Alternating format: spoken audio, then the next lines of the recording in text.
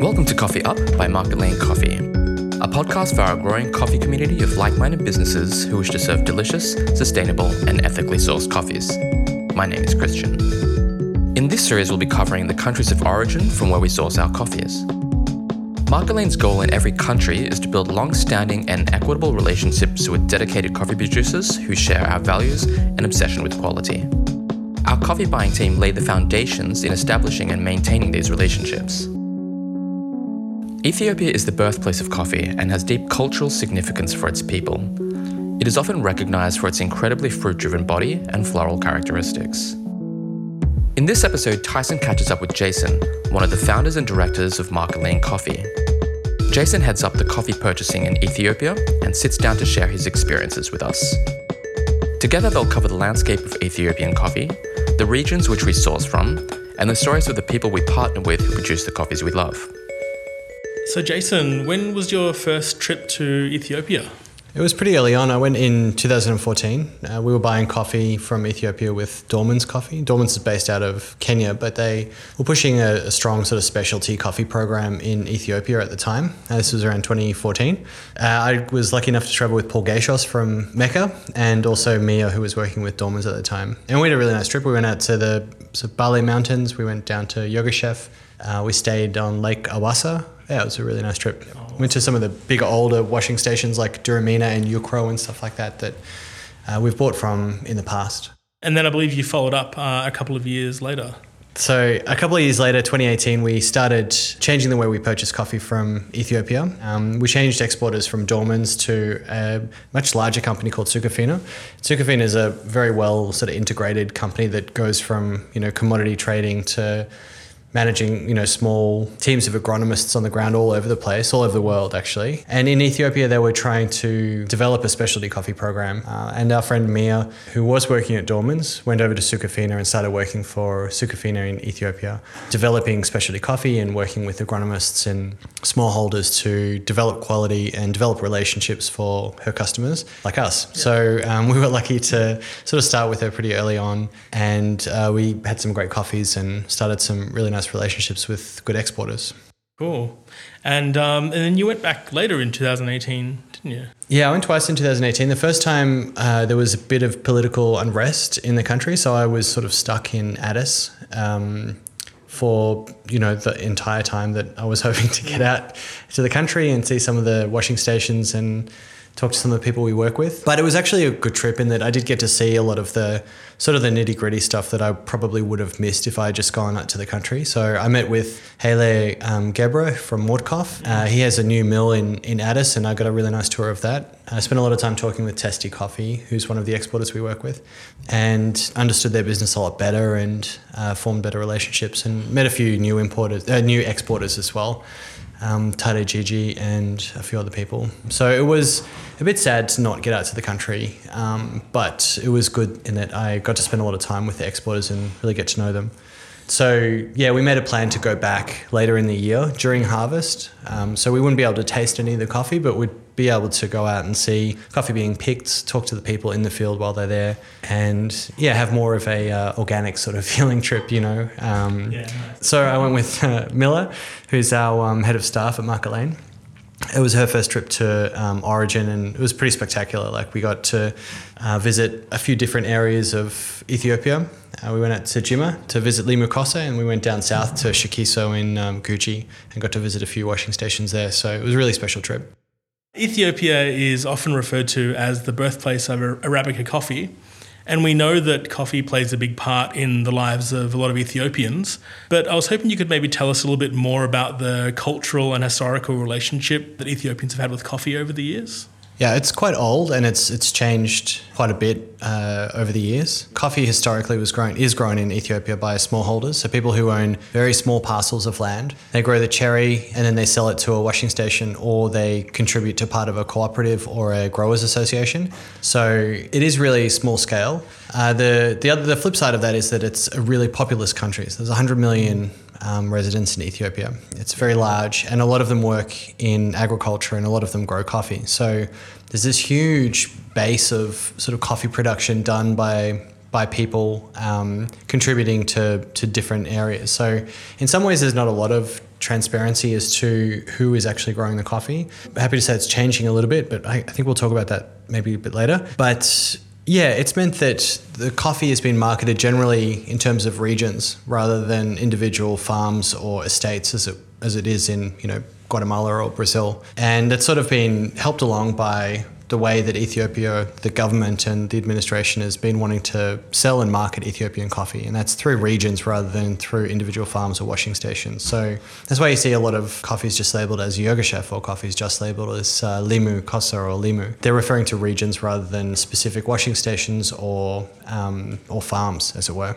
I can't help but kind of be a bit excited to see what comes, if we do end up getting more transparency through Ethiopia, where we can see some more, micro lots from private growers. And yeah, we've just started seeing that. The Cup of Excellence, its first Cup of Excellence happened in 2020, and the second one in 2021 is about to take place. The quality of coffee coming out is just astounding. Like, it is really mind-blowing. There's just such a huge potential in Ethiopia. There's so many people growing coffee and some of them have farms that are big enough to produce small lots. Yeah. But the giant coffee machine of Ethiopia really has been set up to service, full container loads of coffee. So 18 tons of coffee at a time rather than just small holders who might have 30 or 60 bags. But those small lots would be really special for, cafes or even small roasters in Melbourne would, be very, very excited, as we are, to taste something that's a really unique slice of Guji or Limu or something like that, like a really tiny parcel of that rather than the larger sort of bulk lot. So what can you tell us about the role that coffee plays in Ethiopian culture? Yeah, so it plays quite a big part. They have coffee ceremonies where they will have, green coffee, and they will have, ritual of roasting it basically just in a pan on the fire and then pounding it in a big mortar and pestle and then serving it. And the whole thing's quite special, and they take a lot of time and care in every step. So it's not just making a coffee in a cafe, but it's the whole process of roasting, grinding and, brewing coffee and then serving it is part of this Ethiopian coffee ceremony that they do. The history of roasted coffee in Ethiopia is relatively young, I guess. So roasted coffee was found a bit earlier in Yemen and the Arabian Peninsula, and that has a little bit to do with why Yemen has been confused as being the birthplace of coffee, but actually it's Ethiopia. But Ethiopia does seem to have a very long history of coffee consumption, but maybe more so in cherries or in using the coffee cherry to flavour food or use as a sustenance food rather than as a roasted seed to make a beverage out of. Yeah, wow.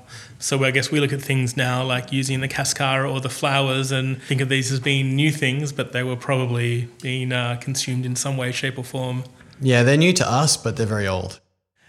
Jason, let's say that you're working a shift in one of your cafes and a customer comes up to you, they're looking to buy some beans for home, but they've never tried Ethiopian coffee before. How would you describe what a great Ethiopian coffee tastes like? Well, firstly, I would say they're really floral. So they're one of the few places that they consistently produce really floral and sweet cups of coffee. So I think that's really interesting. If we had some natural processed coffees, I'd probably talk about it being floral, but also quite jammy or quite fruity as well. If we had a washed Ethiopian coffee, I'd probably just stick to it being really floral and delicate. I'd describe it as having some, black tea or bergamot flavors, sometimes ranging to sort of apricot jam or stewed fruit flavors as well. In an earlier podcast, when I caught up with Fleur to speak about Guatemalan coffees, we went into detail on Guatemala's, 8 defined growing regions that Ana Cafe have set out. Does Ethiopia have any defined regions like Guatemala for coffee growing? Yeah, so Ethiopia, if you imagine Africa, is on the east side of Africa, the Horn of Africa as it's called. It's surrounded by Kenya, Somalia, South Sudan, Uganda, Tanzania, and then Djibouti on the coastal side. And if you're looking at it, Addis is pretty much central in Ethiopia. And then if you draw a line going southwest from Addis down to Sudan, you're basically drawing a line along the Rift Valley. And the Rift Valley keeps going all the way from the sea through Ethiopia to Kenya and then further to finally into Lake Victoria. So it's quite a large sort of geographical feature of East Africa. And now we find a lot of the coffee regions growing on either side of the Rift Valley. So at the top of the Rift Valley, the elevations are a bit too high for coffee, and the bottom of the Rift Valley, the elevations are a bit too low for coffee to grow. As we go sort of, you drive southeast along the Rift Valley to Owassa, coffee is grown on the western side and also on the eastern side. On the eastern side is basically Sidama. So we have areas like Guji, Yirgacheffe, and the Ballet Mountains. And then on the western side is the sort of the more rainforesty side. It feels like the older sort of coffee region side. There's a few very old forests where they've sourced a lot of the genetic stock for like disease-resistant research. But there are areas like Jimma closest to Addis, and then further as you go west, it's like Nkemte and Gambella, Bench Magi, all the way out to Sudan, basically. We typically purchase coffees from just the Guji region in Sidama, so Guji, Yirgacheffe, sort of around Shikiso, and then also just around Jimma, like a few areas around Jimma. But Ethiopia is enormous, and there's a lot of coffee there, so we're really only scratching the surface. There is another part of Ethiopia that produces coffee out in the eastern side, so closer to the Arabian Gulf, and that's called Harar. Quite a bit warmer there, it's quite dry. They typically produce natural processed coffees, but they're fairly intense sort of very rich coffees. The way that we describe where coffee's from in Ethiopia is a little bit complicated because the area of, say, Sidamo, for example, encompasses Yirgacheffe, it encompasses Guji, it encompasses, Benza and things like that. So it is a little bit complicated. We try and get closest to the most relevant sort of area for the coffee. So, for example, we'll say, Guji, or we'll say Shikiso when we're talking about Mordkoff or Momoro. So looking now towards coffee varieties, for the longest time, we have often seen Ethiopian varieties just classified as heirloom varieties, and we've seen this and we've written this on our own bags, but we're starting to see that change and we're starting to be a lot more specific now. What's changed? What's different? Yeah, well, we're getting better information is what's changed. So heirloom's still technically correct to describe coffee varieties growing in Ethiopia. So we used it to describe either coffees that have been selected from a local forest and then planted by a smallholder on their farm, which is quite common. That's one type of sort of heirloom coffee, and another type is a larger sort of selection made by the government. So there's a research facility out in Jimma that in the 70s made a number of selections from forests. They went out and picked a lot of different looking coffee plants and test planted them and found the disease-resistant types and types that had a special cut profile, types that were more resistant to drought or fungus and things like that. Then they selected a few for different regions and named them and numbered them, and there's a whole big catalogue. They ended up with about 50 selections. And the government sanctioned and had a very active program of taking these varieties out to different areas and distributing them for the producers to grow. So we see in areas, for example, Jigesa, we know that the government distributed a lot of variety 74110 out to around that washing station, Jigesa. So the prominent variety out there is this Jimma Agricultural Research Variety, or JARC, JARC variety 74110. Now, we don't always have great information as to whether it's, the only sort of variety planted, but being there, you can sort of see if the plants are very similar or if they're a little bit different. And yeah, depending on the place, we get better information as to what varieties are planted out there. I guess it's probably hard, on a farm level to tell, what varieties you have, because if I understand correctly, a lot of the varieties can make their own, almost hybrids by themselves. Yeah, in certain areas, I think that's true. But I mean, a lot of Ethiopia is not necessarily like first growth coffee forest region. There are those forest regions out in the far west, like Nkemte and Bench Magi. There are two or three forests that they do make these selections of coffee varieties from. So around those areas, then definitely it would be, it would get a little murky as to what they're growing. Yeah. But for example, in the Ballet region, the Ballet Mountain regions, they're basically bringing coffee from the western parts of Ethiopia, either from the Jimma Agricultural Research Centre or from somewhere else, and they're actively planting it out in the Bali region. So for those, it's a fairly specific variety and, a discrete sort of variety. I should also say it's really different to the rest of the world, where South America, Central America, where, they're planting coffee varieties from a very discrete selection of, mother plants. They're either Bourbon types or they're Typica types, and that's pretty much it. Yeah. But in Ethiopia, it's a much sort of wider genetic pool of coffee that's planted out. Now, you mentioned that some coffees in Ethiopia are washed and some are naturally processed. Are these the two main ways that coffee is processed in Ethiopia? They are, yeah. So, and broadly, again, the eastern parts of Ethiopia, the drier parts, will predominantly have natural processed coffee, dry processed coffee.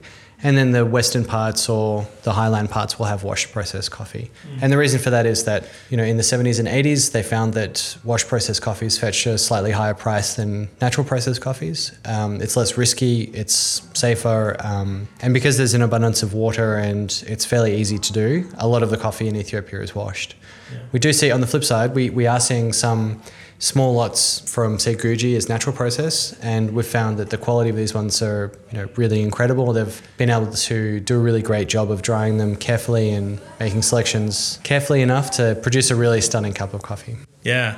On that note, I think looking at our offer list for this year, we have quite a high number of naturals coming through, which is... It's definitely unusual for Market Lane. Traditionally, we've just purchased washed coffee from Ethiopia. But as I said, the quality coming out of these newer natural processed coffees, especially from the smallholders, has been incredible, and we're really, really excited to offer them.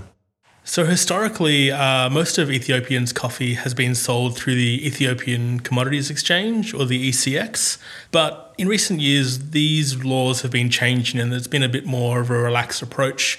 How has it been different, I guess, buying coffee before these changes and then after? So we've changed the way we buy coffee. When we first started out, we were buying exclusively from Makanta. Makanta's a coffee brokering company based in the UK, and they would be sourcing coffee from different exporters in Ethiopia and basically choosing them and doing a lot of the hard work for us, and then basically just selling them to us. At that point, when we were purchasing through Makanta, they were buying coffee through the ECX. So they would be going through tasting at auctions, not really knowing where the coffee came from, what it was. They would know that it's a grade 1 Yirgacheffe and that it tasted good and the price was good. And that's pretty much it. Over the years, it has changed a little bit. So even back then, it was possible to have a little bit of transparency, in that you could sort of taste a coffee on the table and then find out, you know, the lot number and track it through the ECX and then pick it up on the other side. So you still had to purchase it through the ECX, but you were able to sort of navigate your way through the murky waters of the commodity exchange and then actually get the proper lot on the end of that. Slowly it's changed. I think 2016 or 2017 was the first year you could buy directly from exporters in Ethiopia. That allowed, you know, companies like Testi Coffee to purchase washing stations, to purchase, you know, tracts of land, produce coffee, and then just export it directly to people like Makanta and also people like us now. So the way that we purchase coffee now is that we talk to a number of different exporters. Some of them are landholders themselves. So Mordkoff owns quite a bit of land. They also purchase cherry from local landholders in the area. And they're an exporter, so they do quite a lot. Yeah. And we work with Sukafina, as I mentioned before, but they work as more of an intermediary. So they do things like managing the logistics, making sure that the exporters are delivering the coffee on time, coordinating the actual export of the coffee from each one of those exporters to us. And because Ethiopia is, you know, reasonably new at dealing with small amounts of coffee, so, you know, 100 bag lots or so, yeah, it's really important to have as many eyes on the ground as you can get in Ethiopia. And historically, it's just been a bit of a challenge to get, you know, coffee out of Ethiopia. So, and what are the main benefits of us being able to buy in this more direct fashion? There are lots of benefits for us, but the really big benefits are for the smallholders. So they changed the rules again. I think in 2019, I think they allowed, you know, anyone who owned more than, I think, 1 hectare of land was able to export their own coffee, or to have their coffee exported under its own ICO number, under its own designation number, which is really amazing. So it means that people who own very, very small parcels of land are able to sell it at a really good premium, whereas before they would just have to do as well as they can to produce it and then sell the cherry to a local washing station or part of the cooperative. The other big change that's meant is that the participation in Cup of Excellence has just exploded. So even in its first year, Cup of Excellence in Ethiopia had a record number of submissions, and that number is going to increase a lot because the prices they obtained for the lots that were sold at the Ethiopian Cup of Excellence were astronomical, and obviously quite a lot more than they would get if they were just selling their cherry, even if it was amazing quality. Yeah, wow, so much potential. A lot of potential, yeah. It's really exciting, and I'm really excited to release these small lots later this year. Yeah, nice. Speaking of those small producers, we've been really lucky to, even over the last couple of years, see lots from the same washing stations come through our coffee menus and our shop retail shelves. Who were some of these people that we're working with in Ethiopia? Yeah, we've seen Araresa a few years in a row. Araresa is owned by Testi, and Testi is an exporting company. They're a family company. There's one brother lived in Texas for many years and I think served in the military and things like that. But his family is from Ethiopia, and he started Testi with, I think, 2 of his brothers. They have some really good social programs around their washing stations that they own, and they see the real benefit in investing in the local communities as well. Lovely. Another name that's quite familiar to, I guess, us and probably to a lot of our customers would be Mordekov. Yeah, Mordekov is an amazing farm. It's quite large, but Haile is really dedicated to, again, his local community and supporting them in a lot of different ways through, a number of things like social programs for education, but also simpler things like, making sure there's enough coffee stock, like from the nursery to distribute around to his local community. All right. Well, thanks so much, Jason. I guess in wrapping up, what would you say are some of the things that sets Ethiopia apart from other coffee-producing regions? Well, it's unique. I mean, we went over a few of the things, but the varieties that they have in Ethiopia are obviously unique to Ethiopia. In other producing countries like Brazil or Vietnam or, Central America, they will only have a couple, but Ethiopia's got hundreds. I think the social construction of the coffee producers is also unique. Like there are, a lot of them are doing it in areas which are just absolutely perfect for growing coffee. Maybe they just need to be uncovered by Cup of Excellence competition or something like that. So I feel like there's just that huge potential in Ethiopia for quality and for, really special gems to be uncovered there. Yeah, so exciting. Great. Well, thank you. Thanks very much. Thanks for listening. Thanks for listening to Coffee Up. I hope you enjoyed learning a little bit about Ethiopian coffee today. In our next episode, we'll be catching up with Toshi to discuss Brazil. If you like what you've been listening to, you can find us on all major podcast platforms. Thanks again, and we look forward to catching up with you for a coffee soon.